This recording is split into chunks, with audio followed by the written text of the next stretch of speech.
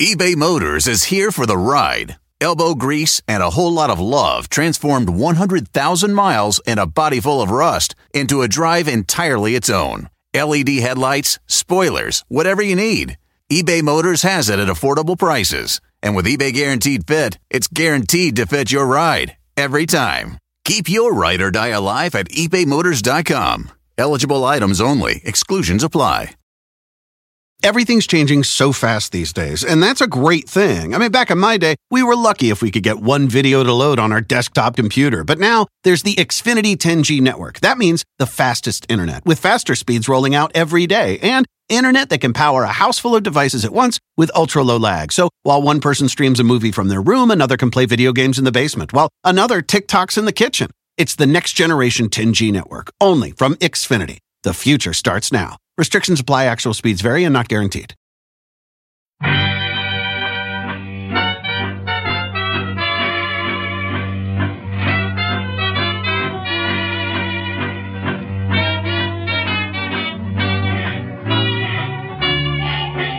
Brett McKay here, and welcome to another edition of the Art of Manliness podcast. And there's no doubt that luck plays a role in how successful we are in life. But the more we believe in luck, the less motivated we feel to proactively go after our goals. So how do we navigate this paradox around luck? Acknowledging the influence of chance, but not letting it demoralize us. My guest today argues that the answer lies in seeing life more like playing a game of poker than pulling the handle of a slot machine. Her name is Carla Starr. She's the author of Can You Learn to Be Lucky? Why Some People Seem to Win More Often Than Others. Today on the show, Carla argues that no matter what hand you're dealt in life, there are still many things you have control over that you can influence to make your own luck. We talk about how the things that come down to chance, like the timing of a job interview, how physically attractive you are, and whether you have more or less resilient genes, can be influenced or counteracted by our own proactive behaviors so that more opportunities from life fall our way. After the show's over, check out our show notes at aom.is/lucky.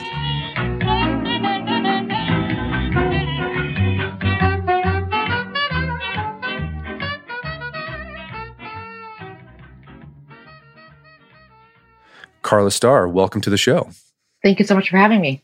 So you wrote a book, Can You Learn to Be More Lucky? I'm curious, what got you thinking about luck? Was there an event in your life where you're like, I need to look more into this? Yes, it was 10 years ago. I was living in Buenos Aires for a few years, and then I moved back to the States, to Portland, Oregon, right around the height of the Great Recession. And it just seemed like there was so much randomness and chaos everywhere around me, like, who was unemployed, what was going on. So I just wanted to study the one underlying thing that would help me improve as many aspects of my life and help me kind of wrap my head around what was going on. So when you talk about luck, how are you defining luck in your book? People say that something is due to luck when we say that it's caused by something that's external, unpredictable, or outside of our control. So this might be the case. Maybe we lost the game because the ref made a bad call, or we didn't get a part because the director didn't like our shirt.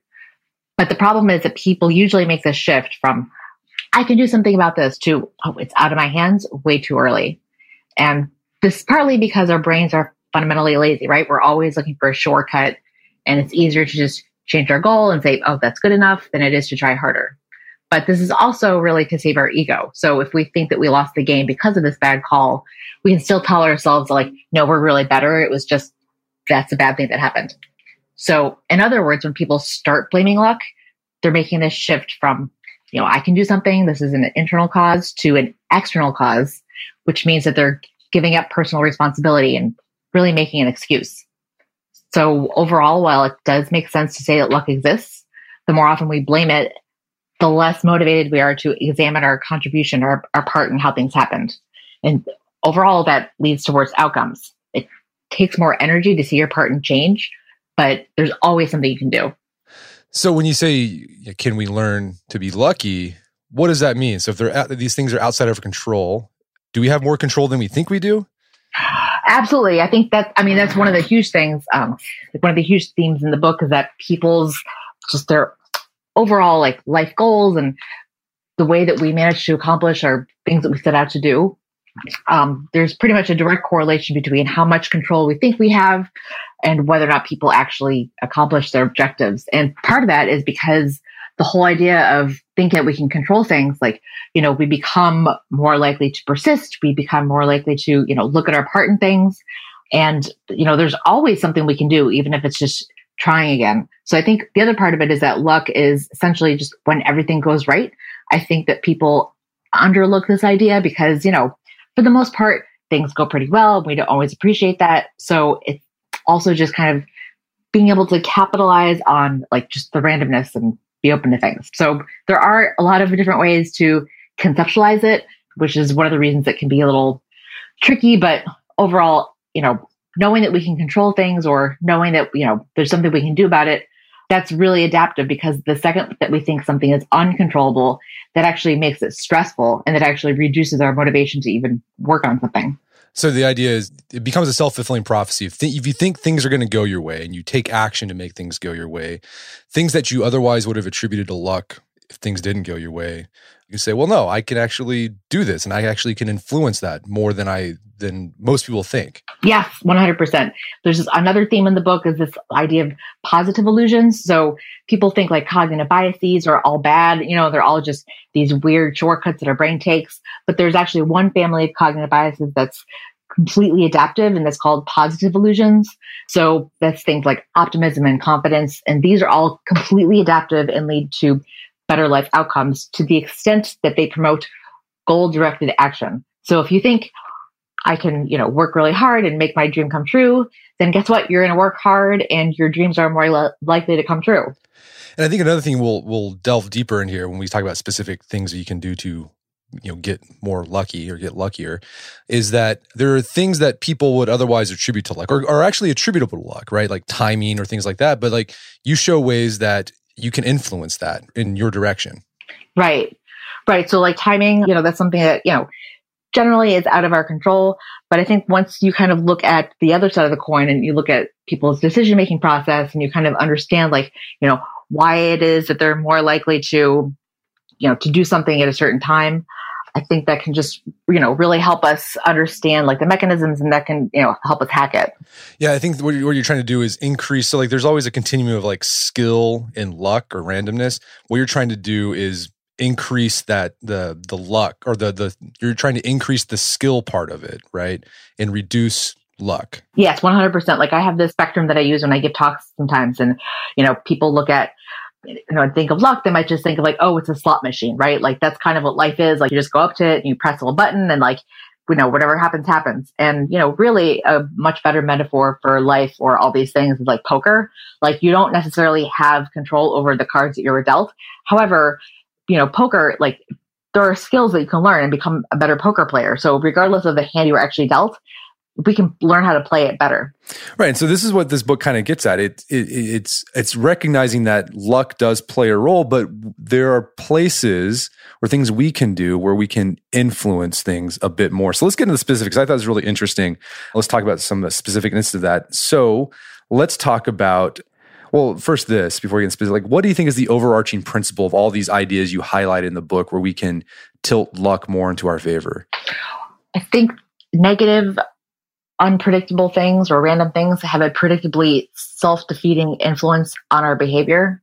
So pretty much the brain is lazy. We are lazy. We are, always motivated to do less whenever we can. So if we think that it's not worth it to try a little harder, we won't try a little harder, and then we prove ourselves right. So overall, I think, motivation to persist, motivation to get better, confidence, like social skills, like pretty much is entirely contingent on motivation. So let's talk about how timing can influence the outcomes of, whether we get a job, whether we win a contest. Like take like a job. We think, well, I got the job because I had the resume, I impressed the people in the interview, I've got the skills. But you highlight research that sometimes that's not the case. Just sometimes you get the job because you showed up at a certain time during the day when they were doing interviews. 100%. It could be the time of day you showed up at. It could be, oh, you happen to wear a green tie, and the person who had this job that you're interviewing for used to wear green ties all the time and he was kind of a jerk, so you subconsciously remind the interviewer of that person. So there are all these like very small things that can influence your chances of success in one way or another that have absolutely nothing to do with your merit as an applicant. Well, and you've also highlighted a lot of research showing that, you talked about the Westminster Dog Show as an example, or even a tattoo contest. And what you found was, or what the researchers have found, is that the people who last in the contest, to be judged, they typically win. Like, what's going on there? Why do those people typically win? So if you think about what happens when we look at, say, a series of things over the course of the night, if you're looking at like an Olympic contest, the first thing you see, what you're really doing is you're grading those against the ideals that are in your head. You're kind of going to be a little more critical of them, and you're always going to leave a little room at the top because you never really know what else is going to go there. However, what happens as you go along and as you see more performances or more tattoos, the context in which you are evaluating things shifts. So what you're doing as you go along further the night is you're not comparing them to the ideals in your head, but you're comparing them implicitly, even though you don't realize this, you're comparing them to the other things you've already seen. So by the time you get to the last, tattoo or song or whatever, you're able to point out the unique qualities that thing has that nothing else, you've seen before has. And then you're also able to just say like, wow, this is the best, that was the best jump we've seen throughout the night. Whereas the first performance you saw, you were not able to say, wow, this is the only performance we will see where this person executed that jump perfectly. No, yeah, that makes a lot of sense. And the other thing going for you if you go last is like, they remember you more because you're the last thing they saw. Absolutely. So they mistake the vividness of their memory as a sort of, idea of like the quality of how good it was, right? So you think, oh, well, if it was really good, it would be, really memorable. It would be really vivid, when actually it's just timing and the recency effect. So in the case of something like a job interview, luck might determine when you have the interview. So the timing component is out of your hands. Despite that, what can you do to help influence the outcome? Well, one thing I think is really robust is to just try to remind other people of the ways that you remind, or the things that you have in common with other people who have succeeded in that position beforehand. So you kind of, what you want to do is you want to make it as easy as possible for other people to see you in that position, regardless of where you go. Gotcha. So yeah, and so if you can't influence whether you're, the first or the last one to go, if you're the first one, you try to be as memorable as possible by doing something like you just said, or even just, being memorable. Right. And I think also, the timing throughout the day can be kind of tricky because you might have your interview, right at the end of the day or right at the beginning of the day. However, once it really depends on when that person has decided, and we're not always privy to that information. They might decide, at the end of the day on Tuesday. So then, it doesn't matter when you go on Wednesday. They've already kind of made up their mind. So yeah, and in that case, so I think this is useful to know because you might have all the credentials, you might have what it takes to do the job. You don't get it. And it might not because you interviewed at the wrong time, and that's it. And you shouldn't get too down on yourself. Absolutely. And I hear this from people all the time, oh, I really wanted to switch careers and, get into this line of work, but I applied and they didn't take me, but that is one data point. And I can say, after researching all these things for 10 years, like just fundamentally, this book has made me so much more resilient and just so much more optimistic, because when you realize like how obscure or how random some of the things that influence people's decision-making process can be, you will realize like, no, it's not always about you. So let's talk about more into this decision-making process that, we think is luck, but we can actually influence it a bit. So when we go to a job interview or we apply for a job, we think the decision maker is being super rational. They're looking right at our credentials and they're making this analytical choice because they say, well, we need XX for the job and this person has XX, so we're going to hire them. But you make the case that, no, that's not how we really make decisions. Humans often make decisions in their gut first, and then after the fact, they come up with the rational reasons. Well, I remember talking to Michael Mosenbaum. He wrote the book about success and luck and talent and luck. And he gave this example that going in place in his real life example was he went to go in, interview for this job. There's a lot of competition. And he happened to see that the interviewer had like a Washington Redskins trash can. Mm-hmm. And he just said, oh, I love the Washington Redskins too. And they had this talk about Washington Redskins. And like, like nothing came up about his credentials, but he still got the job. And it was just one of those cases, like he lucked out. This guy was also a Washington Redskins fan, and he got the job because of it. Oh, yeah, that happens all the time. Well, so what do you do if you're applying for a job and you know this is happening, that people are making decisions with their gut first? Because they might see you and they like, okay, like you said, you remind that person of like their ex or their crazy uncle, and immediately they're like, no, that's this guy. We're not hiring this guy. Like, what can you do knowing that that's happening to kind of tilt luck more towards your favor? So I think it's important to remember that it's fundamentally this process of us gathering information and then sort of like weighing the costs and benefits of the pros and cons. So it's really important to remember that the first piece of information or the initial pieces of information that people get about you are the most informative, and they kind of end up skewing how people filter the rest of the information they get about you. And that is why it is so much easier to get a job through connections, because then it's, oh, well, Dan recommended this person, therefore, Dan's a good guy, therefore we're going to look at the rest of this person's application or resume through that positive lens.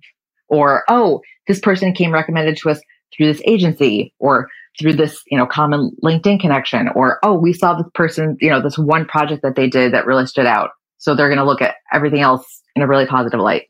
All right. So build that network up. Build that network. Yeah, it's huge. And then also just, whatever you can do to not just be one in the pile. Right. Another thing that can influence whether, it's sort of a continuation of what we've just been talking about, is like, so if someone just likes you, they're more likely to, pick you for a job, accept your pitch, go on a date with you.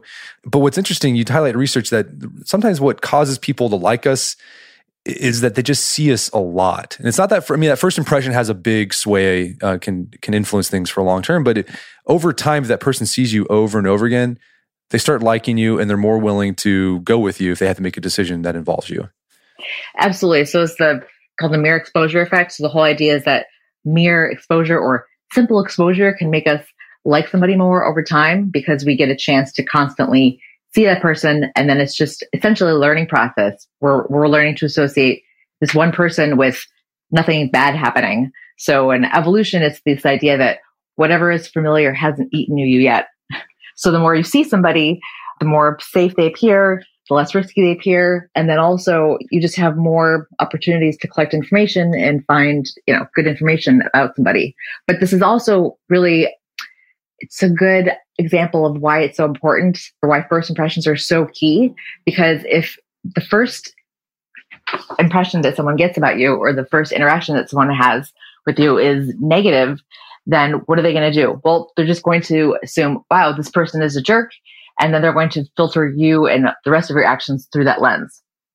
So usually, like seeing someone over and over, it usually is positive, because, we repeat actions or repeat interactions if they are positive, and we're pretty much, for the most part, like fundamentally motivated to maintain good relationships with the people we see. And does this, so this is a proximity effect. Does it have to be like, you have to be physically close, like in like the same, like see this person physically, like meet space, we'll call it, for this effect to happen? Or can this happen online as well? Well, it's definitely physically it's safer, because we get context, things are interactive, kind of are more motivated to have like positive impressions in person. Whereas if somebody just sees you online, I think social media it's especially really kind of dangerous for this, because we're always just putting up these, very filtered, kind of curated impressions of ourselves. So there's this whole idea of the ideal self, whereas we'll like people, and we're even willing to like people if we think they're maybe a little better than us. But if we feel that they're kind of like, they've exceeded that, maybe if they're like showboating or something, that's when jealousy can get involved. And I think that's one of the reasons why social media can be so tricky, because we don't really see the nuance or the context. We don't realize like, oh, this is just this, this one awesome moment in this person's month, and we should be happy for them that they are on this awesome trip, because, other awful things happen to them. Right. So what can we do, like knowing that, okay, if the mere exposure effect plays a role in whether people like us or not, like what can we do? Say if you're looking for a job, or, this could like also work in your romantic life as well. Absolutely. I think this is actually one of the interesting things that I've, also uncovered in the research, is I think that people really overemphasize the impact of luck, or the impact of this one interaction or this one thing that led to this host of other things. And really, like, personality traits or character strengths that we can develop are really predictive of overall life outcomes, because it's not just that one thing. It's, oh, this person, made 100 contacts and it happened to be that one that ended up paying off, or, oh, this person is involved in that many social groups and they have this large of a social network, and that is how they're able to finally meet the person who ended up, becoming their significant other. All right. So yeah, the takeaway, get out there, mix it up with people in real life. Yeah. And that was actually this one thing that this relationship researcher told me. He said that, people, they think about like online dating, and it's really just a numbers game. And that can make people become, a little jaded. And when in fact, most successful long-term relationships happen between people who have already known each other for a long time. Yeah, we had him on the podcast. He talked about his research. That was really interesting. Yeah. Like most people who they end up with, who they end up marrying or whatever, like they worked with them or they were a friend for years, as opposed to they just found each other on Tinder or whatever. Yes, by far. Absolutely. Because you get, it's the whole fact-finding thing. You just are able to collect more information about the person, and then it's just, you get to know somebody before you decide, should you be in a relationship with them or not, as opposed to just, is their face cute? And that, and physical appearance, it is important to be attracted to somebody, but there's this huge personality effect on how attractive we find somebody. So over time, as you get to know somebody, personality is definitely what can change a 7 to a 10 or a 7 to a 3. No, yeah, he did some, he talked about research where, they had students in a classroom rate each other, like physical, like attractiveness at the beginning of the semester. And, the ratings were what you'd expect. Like, the objectively attractive people were 9s and 10s or whatever. But at the end of the year, the end of the semester, they did the rating again. And who was ranked, the most physically, it was like all over the place. There was like because people got to know each other and some personalities clicked and they found that personality more attractive, and that influenced, they brought that in as a factor into the physical attractiveness. Absolutely. So it's just kind of like is this person a 10 or not? Well, that depends on how much information you have about them. So when you first meet somebody, the only information you have about them is their physical appearance. But when you kind of get to know and see somebody and all their complexity, that one number actually has so many more variables behind it. We're going to take a quick break for a word from our sponsors. Wedding season is coming up, and if you are preparing for the big day, I know wedding planning can be really intimidating, but finding the perfect suit shouldn't be. Indochino makes it easy to get a fully customizable suit right from your home. Don't just wear any suit on your big day, wear a custom made-to-measure suit. Suits start at just $499, which is about the same price you'd pay for an off-the-rack suit at a department store. And they've also got custom made-to-measure shirts starting at just $89. So I've talked about my Indochino suit on the podcast before. They've been a long-time podcast sponsor. It's navy blue. The measuring process was super easy. They got these video guides you follow. You'll need another set of hands to help you out with that. But the really fun part is customizing it. Got to customize how I wanted the lapels on the jacket, the pockets, the lining. I went no pleats on the pants on this suit.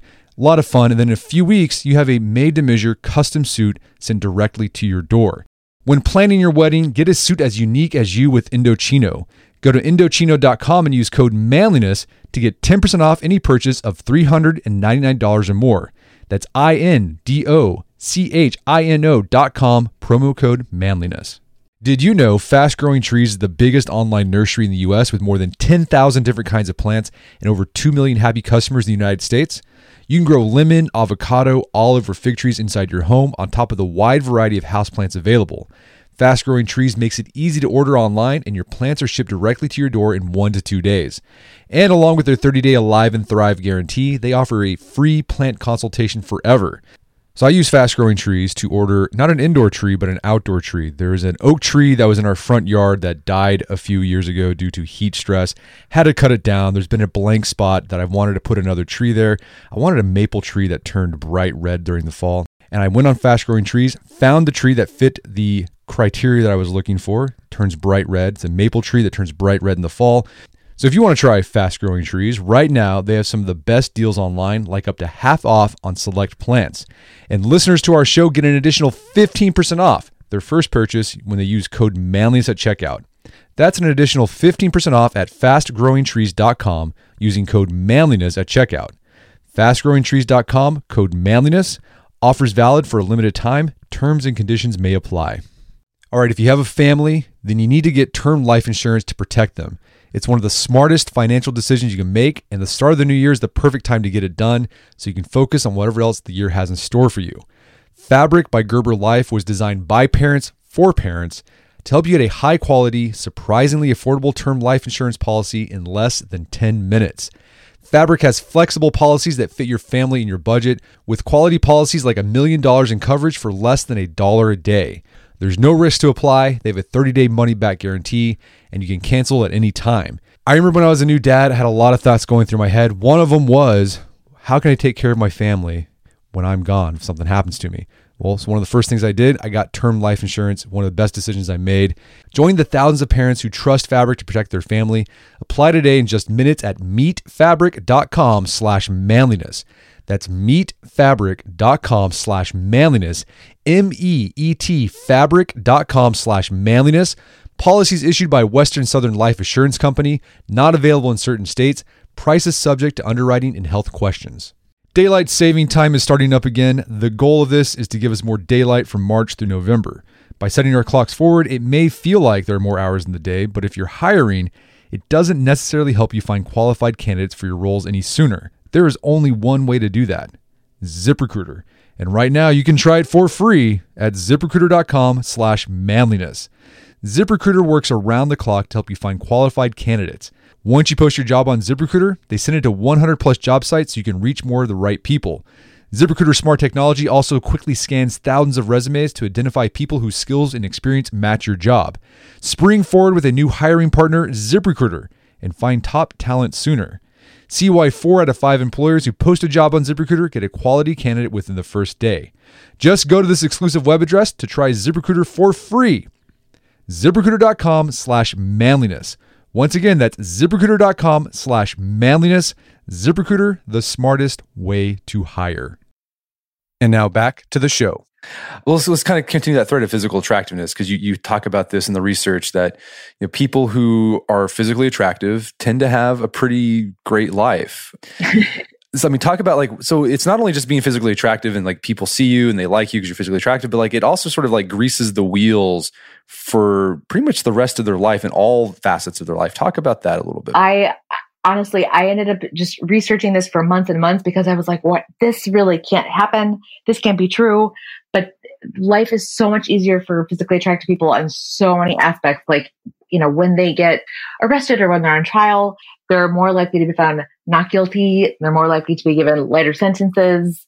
And the only case that they're actually penalized in the legal system is when the juries figure that they use their appearance as a weapon. So it's in cases of fraud, for example. But just fundamentally, physically attractive people have better genes. So we're more just from an evolutionary standpoint, we're more motivated to bond with them. They seem to be free of pathogens. And that influences how much money we give them in these economic trust games. That influences just social interactions in general.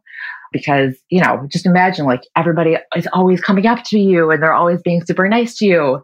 And so you just, over time, you feel like you have a larger sense of social support and your self-esteem is kind of, tends to be higher. And you really get graded on a curve for everything for your entire life. Even, students grade or teachers give students higher grades on essays when they're attractive students. So it's all these things that you would not really even expect or why would a teacher give a cute kid a higher grade? That kind of seems weird, but that actually happens. No, I thought the really interesting point that I never thought about is if you're physically attractive, as you said, people just are nice to you. They're more willing to cut you a break and whatever. But that will influence how you interact with the world. You go out in the world with this sort of optimistic bias that this person's a friend. He's going to be a friend of mine. The universe is going to work for me. As opposed to if you didn't have that going for you, where you have to you're always looking for threats and people treating you like garbage. If you have that, if you've lived with that your entire life, that can be a big boon to you. Oh, it's huge. I feel just personally, the more physically attractive people I know are also the ones who, they take more risks. They'll, go on these trips, they'll move somewhere and they'll pursue their dreams. Why? Because they know that if they kind of get, they get all their stuff together and they pack up and they move to the other side of the country, it'll be that much easier for them to make friends and have a new social group. And so it's just kind of like wherever they go, like, there's going to be a safety net for them. And they just have that much more of a robust sense of that, whereas opposed to people who are, they're in their hometown. They're like, oh, you know what? Why bother? It's just that much harder. And it's one of those things. It's, they are lucky, physically attractive people are lucky because they get, this good social stuff coming to them all the time. However, what that does is that ends up influencing what they bring to the table, right? So they're going to be a little friendlier. They're going to be a little outgoing. So that is what they're bringing to the table. However, they're bringing that to the table because of this like more positive history of experiences. Right. So physical attractiveness, that's like pure randomness, right? That's just genes, the parents you had and how the genes interacted with each other to make you. So like, what do you do like if you got the short end of the physical attractiveness stick? Well, interestingly enough, I'm glad you brought this up. 50% of how we tend to rate other people in physical attractiveness is this component called grooming. So I don't know if you've ever like Googled or looked up, if celebrities were like us, and they have these pictures of things like Beyonce and Jay-Z, and they're wearing these like just hideous clothes, and they're a little bit chubby, and their hair's kind of gross. It's kind of like what or like what Britney Spears or Cameron Diaz would look like if they were in the Midwest. And it is really funny. It's like, oh, they have the same face, but it's just the rest of them. It's not just their face, but it's like what they're doing with the rest of it. So like, are they in good shape? What kind of clothes are they wearing? What is their hair like? Are they well groomed? So there is a lot you can do with that. And I think that's another one of those things where it's kind of like the Matthew effect, like the rich get richer. I think that people who have a more positive history of being told like, oh, you're attractive, they're more willing to kind of make the most of what they have. Whereas other people who maybe are a little more self-conscious about their appearance figure like, oh, why bother? So they won't go to the gym. They won't, put any thought into what they're wearing. And people, whether or not we'd like to admit it, we're all kind of shallow and we're all making these snap decisions about other people. So yeah, easy. Just shower, shave, go to the gym. Like that's stuff you can do. It's stuff you can do. Absolutely. And I think, so I went shopping with a personal stylist, and I spent some time with this woman who's like a, social coach. And so I actually started paying a little more attention to my clothes and my appearance. And I continue to be dumbfounded in how much easier that makes social interactions and how much better people treat me. I think like if you're looking for like, quick and easy way to just make your life better, like by far that has the best ratio of cost and benefits of anything I've done. So another aspect of whether people get more lucky in life is if they just have this attitude that things are going to work their way. They have confidence. And a lot of people think that, you either have confidence or you don't. You're born with it or you're not. But you highlight research, no, that's not the case. You can actually develop your confidence. Oh, absolutely. You can develop your confidence in any aspect of your life. I think confidence is really us knowing that, things will be okay if they don't work out. Things will not go to hell in a handbasket. And I think a lot of it has to do with attention. So it's just how much attention do we give the potential rewards, or how much attention do we pay to our mistakes? So I notice now, like, people who are really confident, someone who's really confident, and say someone who's kind of anxious or insecure, they can go and do the same thing, right? So say maybe they'll go up to someone they're attracted to and they'll, ask them out on a date, and the person who is kind of more confident, they'll be like, oh, if you say no, like, okay, thanks, but they won't crumble. They won't kind of ruminate. They won't obsess over it. They will realize that is not any sort of like objective statement about their self-worth. Whereas someone who's kind of insecure, they might ruminate and get down on it and then like obsess over that negative thing forever. So a confident person has like that approach attitude towards rewards, whereas like unconfident, they have like a avoidance. Like they're unconfident people, they fear the downsides more than they are going after the rewards, whereas confident people focus more on the rewards. Right. So less confident people, they have a more active, what is called a behavioral inhibition system, which is like essentially just our brain kind of putting the brakes on our behavior.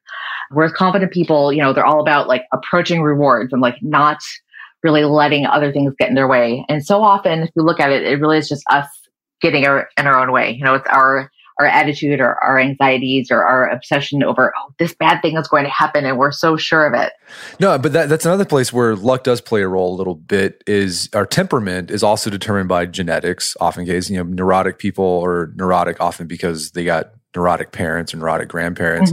So, but even if that's the case, there's still wiggle room for you to shape that, though. Absolutely. I think that's like one of the really cool things, that I studied is that, whenever we're talking about like, oh, is it genes or is it something that we can learn?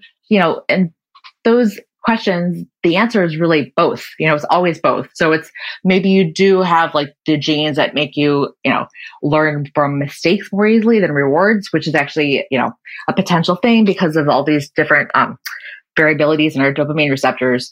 But it really is just attention and how much attention we pay to things. So people who might have really anxious or neurotic parents, they might have those bad genes that, make their dopamine receptors more likely to learn from mistakes.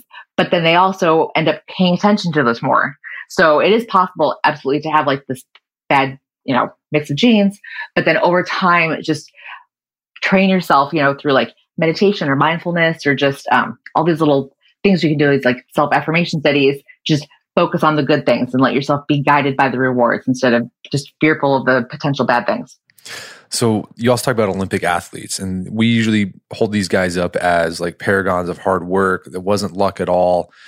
But you highlight research. No, oftentimes luck plays a big role in, first, that these guys became Olympic athletes, and then second, that they got the gold medal instead of the silver medal. Talk about that. So I use Olympic athletes and expertise as sort of this example of, as we were saying before, it's like in order to reach the huge kind of success, whether it's like, for a startup or a musician or something, those like super great heights, it's not just a matter of fact of like one thing going right. It's that absolutely every single thing has to go right. So for Olympic athletes, for example, if you look at them, they happen to be people who fell in love with the sport that they happen to be genetically suited to when they were young enough. And then they got great coaching so that by the time they, reached their physiological peak in their early 20s, their skill set was also, world class. And then along the way, they were just mentally tough and they really believed in their ability to continue getting better. They have no serious setbacks or illnesses or injuries. And then also, when you look at game day, as we were saying before, the later on you go during the day, like the more likely you are to be graded higher. So even on game day, timing can play a huge role. And then on game day also, because you're also dealing with these like the effects or the difference between like silver and gold medal can just be, such a fraction of a second. So everything on game day also has to go perfectly as well. So like absolutely every single thing, I think of it as like this race and there are all these different hurdles. So it's like you have to clear every single hurdle and not all of them are entirely up to you. No, right. So, but like, what can we take away from these guys? Like this average Joes, right? Who want to tap into that same thing, that sort of luck thread that these guys tapped into. What can we learn from them? Well, I think part of it is honestly, like just hanging out with more positive people. As I was actually just listening to this interview I did with the sociologist who studied coaching and athletes at all different levels. And he said that so much of it comes out of these group settings, right? Like people, they don't just kind of magically think like, oh, I'm going to be an Olympic athlete. It's that they hang out with other people who are really positive and just inspire them to work harder instead of, these Olympic athletes, most likely their best friends are not the guys who are saying like, oh God, you're going to the gym. Come on, just, come over, let's play a game. So one of it is group settings and just making sure you, hang out with people that you admire and want to be like. And then also just this steadfast belief in your ability to just get better, just get a little bit better and have the mental resourcefulness to believe that, no, you can do this. Like, whatever is in your control, you can kind of make that happen. I have this poster on my wall in my office I'm looking at right now. It says, you can have results or excuses, but not both. And that is entirely true. I think the more excuses you make, like, oh, I can't do this, the more you just set yourself up for failure or for just not getting better. And I always think like, what, however hard I think I have it, there's someone out there who has had it even harder and they've gone even further than me. No, for sure. And I think another takeaway I got from it as well is like, find the thing that suits you, right? Exactly. That was one of the things glad you brought that up. That's pretty much the whole point of the chapter. Olympic athletes are also, they just have had the luck of finding something that they genuinely love. So I think when you find something that you genuinely love and then you focus on how good it feels to get better, I think people often mistake, their insane dedications like, oh, how can they do that to themselves 10 hours a day? But actually, in talking to them, it does not feel like work to them at all. And that is so important because number one, it decreases people's likelihood of burning out because they just genuinely love it. And then, I have a story in there about like Tony Hawk, after he and like his friend won some, major skateboarding competition, they celebrated for a little bit, but then like, a half an hour later, they were out in the back practicing new moves because they loved it so much. That is something that they would have done in their free time anyways, because they loved it so much. And then when you look at just the cumulative effect of all that practice, that adds up so much. No, it does. And I think this opens up the idea, I think we have in America with this idea like never quit. You keep going, and even if it's hard, but like the best thing to do might be quit what you're doing because it's just not suited for you and find that thing that is suited for you. Yeah, I think that's one of the really tricky things because, studying like all these the impact of say like good coaching or, how much people improve over time. People can be late bloomers, maybe, find their groove, later on. However, you don't really know that. So it's really tricky because there's no like good rule of thumb for like, should you keep doing this thing? Are you going to get really good or should you just quit? But I think a lot of it does just have to do with like, what do you really love? I guess it depends, what do you really love? What doesn't feel like work? And then also like, what do you maybe realistically have a better chance of succeeding in? So those are kind of a tricky fields to negotiate, but I think it's, somewhere between those two. Right. No, yeah, that takes some practical wisdom to figure out. Mm-hmm. So another thing too that can increase our luck is just simply thinking that luck is on our side. Did you find any research that talked about that idea? Yeah. So there's a lot of awesome research in like performance psychology. People who, they have positive expectations or, enhanced expectancies about the future, they end up just doing better, like across the board. There's, one study, people who had some sort of superstitious token when they took a test, they actually ended up performing better because they were less anxious, they were more confident. So people who are religious and pray, and then they believe like God is on their side, they also have more confidence and they're able to muster more energy. And, they genuinely believe that they can do the thing. So they're actually more likely to go out and do the thing. And I think that people don't realize how it's one of those things that's it's very simple. It's not easy, but it's very simple. Yeah, I've got my lucky tokens that I've got, my lucky pair of socks. Yeah. And I know there's some coaches who think like, oh, that's stupid. You should be able to, do that all on your own. But I feel like that's ridiculous because if it helps you, why not? Why not use that? No, for sure. Yeah, we had an author on a few weeks ago talking about sports recovery and all these gizmos that have come out in the last few years, like cryotherapy and massage rollers. And basically the research says it doesn't really do much, but like people think it does. And so that as a result, it helps them. It's like the placebo effect. And like she was saying, that's fine. Like that's okay if sitting in a cryo spa, makes you feel good and helps you recover, like makes you feel like you're recovering and helps you perform better, do it. Absolutely. 100%. Like Tor Rager, he had this awesome thing on like expectancies, and we were talking about this for a very long time. It's like, you know what? Like those are real effects. So why would you deny yourself the benefit of those effects? It makes, yeah. So if you think you're being really logical, like, no, it's very, stupid. I'm too, scientifically minded to, bring that little rabbit's foot or that little thing that won't help me. But if it would help you, it's actually like more illogical to not make use of that. Right. So what is all this? You mentioned it earlier, but how's all this research about, increasing our luck, which is basically trying to, take into account these human factors that often sway whether something happens to us or not and influencing them. But like, how's this research influenced you when things don't go your way, when you're unlucky? This sounds so cheesy, and it's one of those things that I've seen so many times, like, cliche posters or like what your grandmother would say, but it actually ends up having really, scientifically valid background is, use failure as a learning experience. And that is it. And I think I used to think of, any kind of failure or setback as just this overall marker of my worth or my overall ability.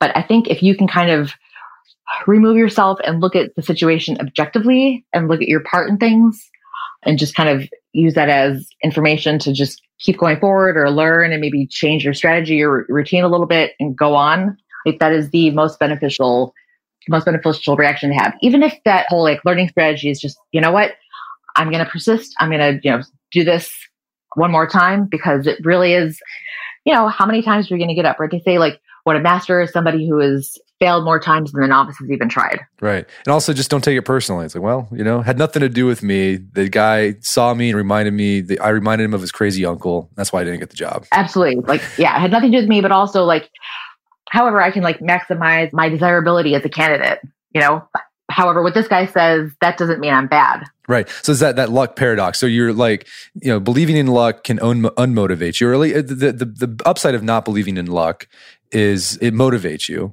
Right. Because you have a sense of control. But the upside of also understanding that luck plays a role is when things don't go your way, you can be okay, I did everything I could. This is a learning point. I'm going to keep moving forward despite that. Yes, absolutely. It is. It's that luck paradox. Right. So it's it doesn't have anything to do with you because it might have been the shirt you were wearing. However, right, what do you bring to the table? You can learn and be persistent and keep going.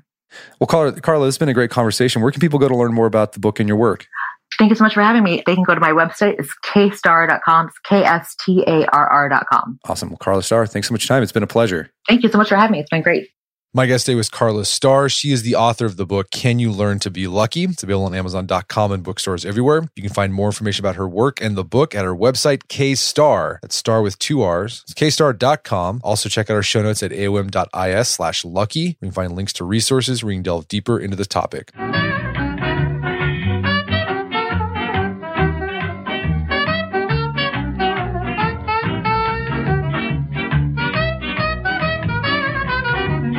Well, that wraps up another edition of the AOM podcast. Check out our website at artofmanliness.com where you can see our podcast archives. We've got over 480 there. Also, the thousands of articles we have there about personal finances, career, physical fitness, you name it, we've got it. And if you haven't done so already, I'd appreciate if you take 1 minute to give us a review on iTunes or Stitcher. It helps out a lot. And if you've done that already, thank you. Please consider sharing the show with a friend or family member who you think would get something out of it. As always, thank you for your continued support. And until next time, this is Brett McKay reminding you not only to listen to the AOM podcast, but put what you've heard into action.